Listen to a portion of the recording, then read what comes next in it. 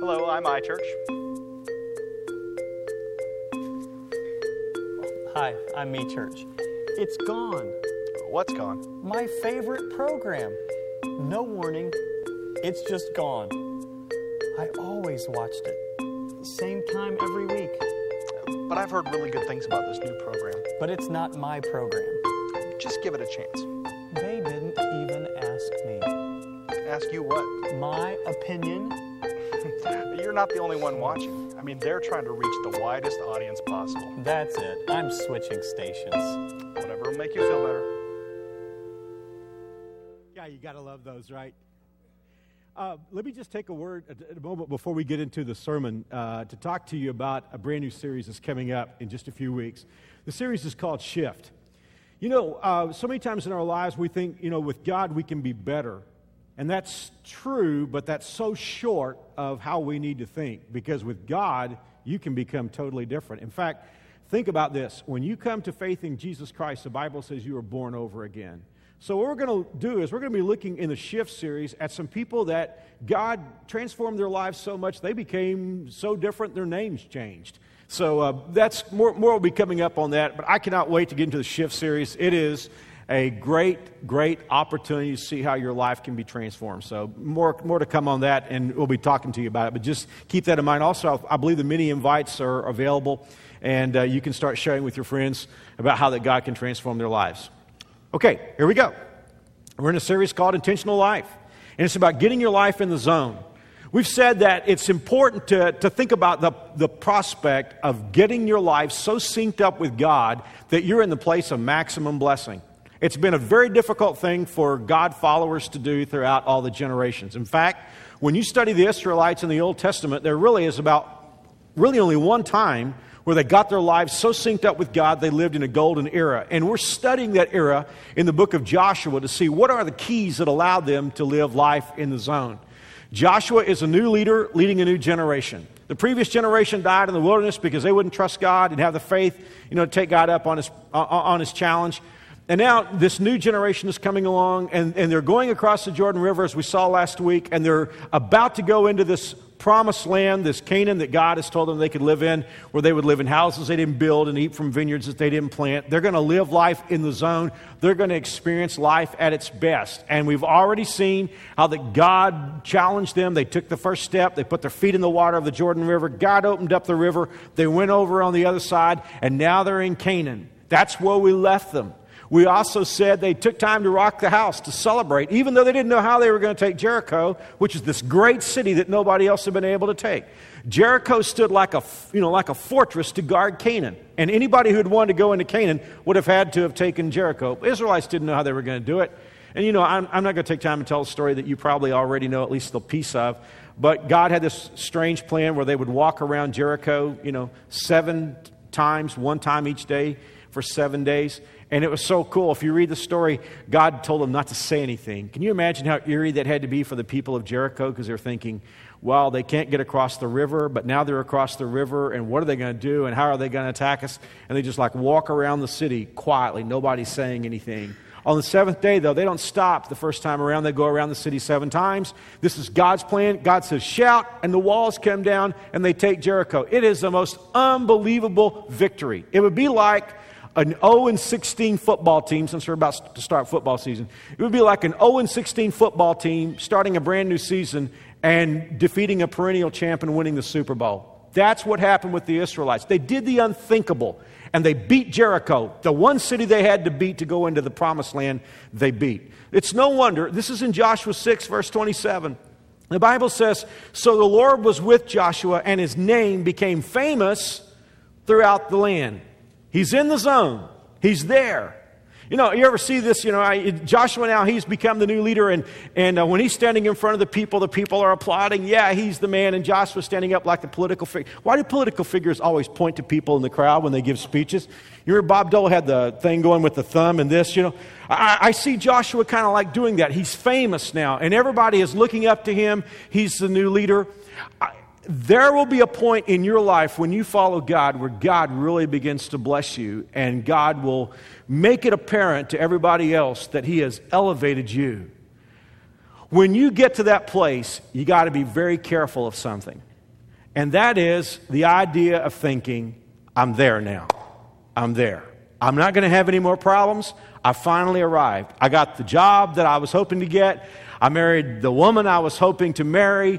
We have kids now, and we've got the home that we always wanted to build, and we've got life in the zone. We are there now. See, the challenge is in understanding that even in the zone, bad things can happen. You can actually get to the place where God wants to bless you, and God is blessing you, and God is going to continue blessing you, but then stuff can go very wrong. And I just want to warn you about that, because if you do really get your life in the zone and you are employing the keys that we're talking about, and stuff does begin to happen in a very positive way for you, and then if something goes wrong, you're going to think, oh no, what's happened? Am I not where God wants me to be? Because that's exactly what's about to happen to Joshua and the Israelites. The Bible tells us that after they took Jericho, the next little town had a little name, and it was a little town. And the town was called Ai. And Joshua's commanders got together with him, and they said, we really don't think we have to take the entire army up to take this little town, this little community, because we've been so successful with Jericho. It's a little tiny town. All we have to do is to send a small division up there, just a few thousand men, and that's all it will take for us to get Ai. And to make a long story short, they go after Ai, and they get soundly defeated. They get routed. The people of Ai run them back to where they came from, leaving several dead Israelite soldiers on the ground. And it is devastating. The crowd has gone from celebrating Joshua and celebrating their victory in Jericho and celebrating being in the zone to wondering now what's going to happen. And I want to read a kind of long section of text here in Joshua chapter 7, because I want you to feel what the Israelites are feeling at this moment. Because remember this, even if you get in God's will, if you're so synced up with God that you're right where God wants you and God is blessing you at the ultimate, I want you to know things can still go wrong. Look at Joshua 7 verse 5. The Israelites were paralyzed with fear at this turn of events, and their courage melted away. Remember the second key, the climate of radical encouragement? You know, God saying to Joshua, you be courageous. Joshua saying to the people, you be courageous. And the people saying to Joshua, you be courageous. And there's this upward spiral of radical encouragement. But look at the text here. The Bible says their courage melted away. Joshua and the leaders of Israel tore their clothing in dismay and threw dust on their heads and bowed down facing the ark of the Lord until evening. Then Joshua cried out, Sovereign Lord, why did you bring us across the Jordan River if you're going to let the Amorites kill us? If only we had been content to stay on the other side. See, that's what I'm trying to say to you. When you're in the zone of God's blessing and something goes wrong, it can be so scary and so disheartening and so confusing that you can begin to say, God, I don't think I must be in your will. I thought I was, and I thought you were blessing, and I thought you were in sync with me, and I was in sync with you, but now I don't know, and maybe I shouldn't have even tried this, and maybe I shouldn't have got married, or I shouldn't have taken this job, or God, I wish I could go back to where I was. Isn't it interesting, after all we've been looking at the last few weeks, all this courage, all this strength, that at this moment of setback, Joshua was saying, I don't know, Lord. Maybe it would have been better if we'd stayed on the other side of Jordan. Verse 9, for when the Canaanites and all the other people living in the land hear about it, they will surround us and wipe us off the face of the earth. And then what will happen to the honor of your great name? I mean, Joshua's just wasted here. I mean, he is in trouble. He's led the army, and they had the pep rally, and they celebrated, and they rocked the house, and they said, yeah, we're in God's will, and the walls of Jericho fall down, and everything is going great. But now they got beaten in this little town of Ai, and Joshua's saying, oh no, the wheels have fallen off, and we're going to lose this thing. Now, in chapter 7, verse 10, God weighs in. Because if you see it up to this moment, and by the way, you don't have to raise your hands, but how many of you have just been liquefied by something in life? I have been where Joshua is right here. I mean, you're just liquid. You don't know how, I mean, it's like you don't have a list of things to accomplish. It's over. And you just sort of lie there on the ground and you pour out your heart to God. And you think, the game is over. That's where Joshua is at this moment. But now God weighs in. Verse 10, the Lord said to Joshua, get up. Why are you lying on your face like this? Israel has sinned and broken my covenant. They have stolen the things that I commanded to be set apart for me. And they have not only stolen them, they've also lied about it and hidden the things among their belongings. That is why the Israelites are running from their enemies. See, there's a disconnect between Joshua and the Israelites and God. Joshua thinks he took a raiding party up to take the little town of Ai, and the people of Ai were stronger than they thought they were going to be, and they beat them. And God is saying, no, there's something spiritual going on that's having a negative effect on the whole team. And what you should understand, it wasn't like the whole nation did this. It was one guy. A little background. Jericho, as I said to you, I think in a previous sermon, Jericho was a very wealthy, sophisticated city. The Canaanites had a very urban, very sophisticated culture, and it was very wealthy. And again, like I said in the previous part of the message, nobody had been able to defeat them, so they had amassed all kinds of wealth. And God had said to the Israelites, when you go into Jericho, you're going to find all kinds of money and all kinds of valuable stuff. And God said, leave that for me. Don't touch it. Don't take it with you. It's to be set apart, to be burned up. It's mine. And everybody, here's what's so strange about this. Hundreds of thousands of Israelite soldiers obeyed. All except for one guy. And his name was Achan. Now, the word Achan means trouble. My cousin Anita, who's many of you have seen her perform. Some of you may have seen her this week at Central Christian. She and I had to go downtown to speak at a service before we came here today. And we were talking about Achan on the way back. And I was saying, I don't know if they called him trouble because of what he did or if his name was always trouble. I kind of think it had always been trouble. Some people are trouble, right? I mean, here's the thing. This guy he evidently had been trouble from the time he was a kid. Here comes trouble. His very name means trouble. But Achan, when he got over into Jericho, he saw a really nice suit of clothes, a Babylonian suit of clothes, and a wedge of gold and some money. And he said to himself, nobody will ever know if I take this. And he took it back to his tent, dug a hole in the ground, and buried it. And that's what caused the Israelites to lose. What do we draw from that? Here's something really big. Here's a big life lesson. And if you've got a corporate team, or if you're in a family, whatever environment you're in, if there are a lot of people in here in your environment, think about this. All it takes to have a real setback is for one person to lose the vision. The problem with Achan, and if you read that story and you read about him taking the money and the garment, it can look like Achan was materialistic, but that's not really what was going on here. What the problem with Achan was, he lost the vision. He lost sight of the prize. He lost sight of the destiny. And when you and a team are going someplace, whether it's your family or it's your team in the workplace, or if it's just your friends, or if it's here at the church, when you and a group of people are going someplace, as long as everybody keeps the vision and everybody keeps their eyes on the prize, and the vision is what motivates the actions, as long as everybody does that, you're in good shape. But often, all it takes is for one person to take his eyes off the prize for the whole team to be affected.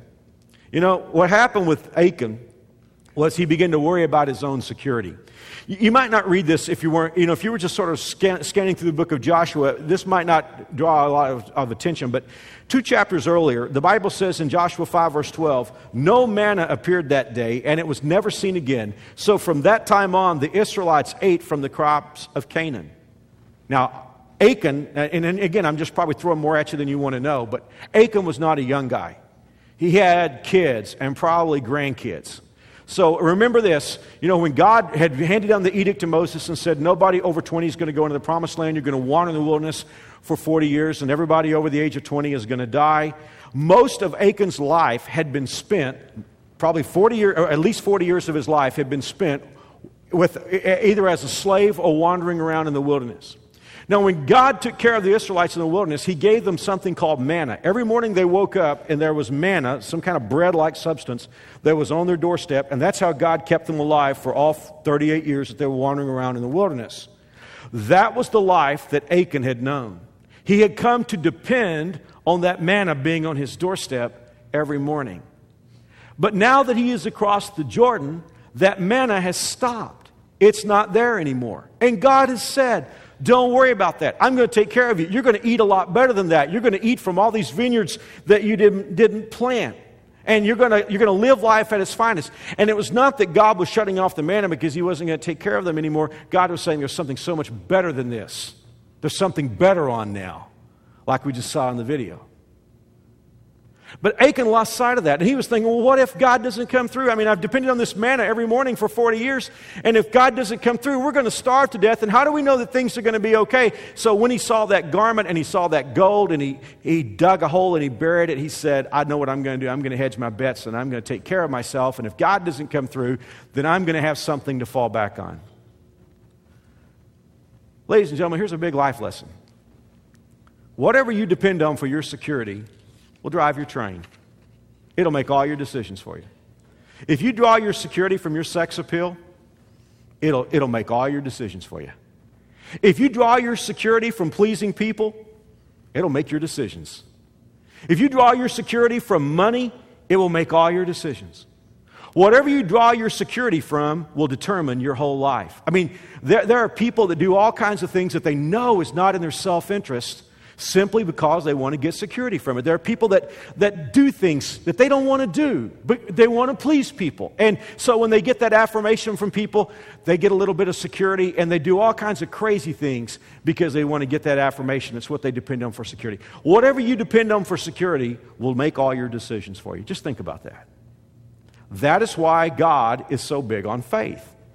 Faith is depending on God for your security. If you depend on God for your security, then God will drive your train. And that's what was wrong with Achan. Achan was saying, I don't know that I can depend on God anymore. The manna used to be here, but the manna's not here anymore, and it's disappeared. And I don't know, this may be a land that flows with milk and honey, and maybe God will take care of me, but just in case he doesn't, I'm going to break the rules. And I'm going to take this gold and this garment and this money, and I'm going to dig a hole, and I'm going to bury it, I'm going to put it in my tent, and if God doesn't come through, then I'm going to be okay. But he wasn't okay. And not only was he in trouble, he caused trouble for the entire team. Folks, never forget, all it takes to take a step backward is for one person to lose the vision. How many homes have broken up because one person, one man, one woman lost the vision and everybody suffered? Often in sports, there can be 11 people on a team, say in football. But if one person does something wrong, the entire team suffers. The entire city that supports that team suffers because one person has lost the vision. Now, there's something that I want to deal with that's kind of controversial here. Because when God told Joshua something was wrong, and he told him that there was a person who had stolen and done something wrong, God brought down judgment on Achan, and it's pretty radical. Because Achan lost his life, and it appears that even his family lost their life. And it's pretty heavy. And there are people that read this story and they kind of shrink back from that and say, how could God do something that harsh? When one person loses the vision and threatens the entire team, what I want you to understand is that God comes down real hard on that. Whether it's a church or a home and family, or if it's a team, if one person loses the vision and causes the entire team to lose, God takes that really seriously. And he took it so seriously that Achan wound up losing his life over that. Why? Why does God come down so hard on the kind of thing that Achan did? When one person destroys a family, or one person, maybe here's a guy that just decides he's tired of his wife, and he finds a younger woman that he likes that's more attractive, and he kind of goes off with her, and then the couple winds up getting a divorce, and the kids have all kinds of difficulty as a result. And this guy will come talk to me maybe, and he'll say, hey, Pastor, God's going to forgive me. And I'm saying, yeah, God will forgive you, but don't think you're going to skate by, because God takes this kind of thing real seriously. Why does God take it so seriously? And why does life get very tough for people who lose the vision and cause difficulty for other people? It's because of this. In life, it's hard to build. It's easy to tear down. It's hard to build a family. It's hard to build a marriage. It's hard to build a successful business. It's hard to build a successful team. It's hard to build a great church. And it's so easy to tear things down. I mean, we're watching that happen. I just mentioned churches. We're watching that happen all over our nation today. Just sometimes one or two or three people can lose the vision and create all kinds of difficulty. And the Bible says in 1 Corinthians chapter 3, and this is so strong because a lot of our Catholic friends read this verse, and it says, if you destroy this body, God will destroy you. And they take it to mean that if you commit suicide, then you'll die and go to hell. But that's not at all what God was saying. He was talking about the church, and God is saying, you bring harm to the church. God is saying, I'll bring harm to you. Why? So hard to build. It's so easy to tear down. And that's why God makes it real hard on people who lose the vision and cause things to be torn down. And that's what happened with Achan. He didn't trust God. He didn't look to God for his security. He broke the rules. He caused people to die. And God said, Achan, I'm going to cause you to die. There's a reason why God makes it expensive when people lose the vision. But now here's what I came to talk to you about today. I'm talking about when you get life in the zone and then something goes really wrong. What do? See, success in life, I don't know how to articulate this. I'll try. Success in life is not in not having any problems. Success in life is what you do when you have problems. You show me any successful person, and if you sit down and talk with that guy or with that lady, they'll be able to tell you, they'll be able to call out a litany of problems that they've had. They'll be able to tick off for you a list of things that could have taken their business under, taken their family under. They'll be able to tell you all kinds of problems that they've encountered. But when you listen to them, you'll also hear what they did when those problems came about. If you've never had many challenges in life, chances are you look at people, you look at businesses, you look at environments, and you say, wow, if I could only be where they are, if I could only be married to the guy she's married to, if I could only have their money, if I could only have that company's business, I wouldn't have any problems at all. There is no place in this world where you can go, there's no level you can achieve where there aren't problems anymore. And that mega successful company that you think that you would like to be, if you got into seeing what they were dealing with, you would discover they have more problems. The larger they get, the more problems they have. But what you do when you have problems will determine your success or failure. There are three things that I find that God said to Joshua that are so important. Number one, God said to Joshua, get up. That's hard, because if you've been dealt a really tough blow in life, it feels good to just lie there and suffer for a while, you know? I don't want to get up. I mean, Joshua's lying on the ground crying, but you know what? If you've just really been rolled over by some tough thing in life, to be honest with you, at least lying on the ground gives you something to do. Right?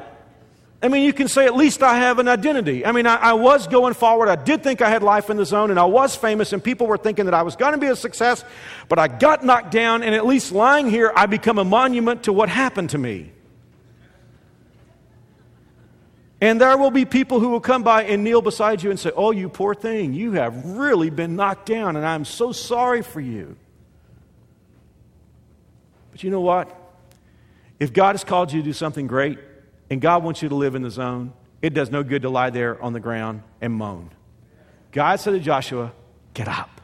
Joshua's saying, oh God, we've been defeated and the Amorites are going to kill us, and why didn't we stay on the other side of the Jordan? And oh, I don't know why we're over here, and this is such a mess. And God is saying, Joshua, just get up.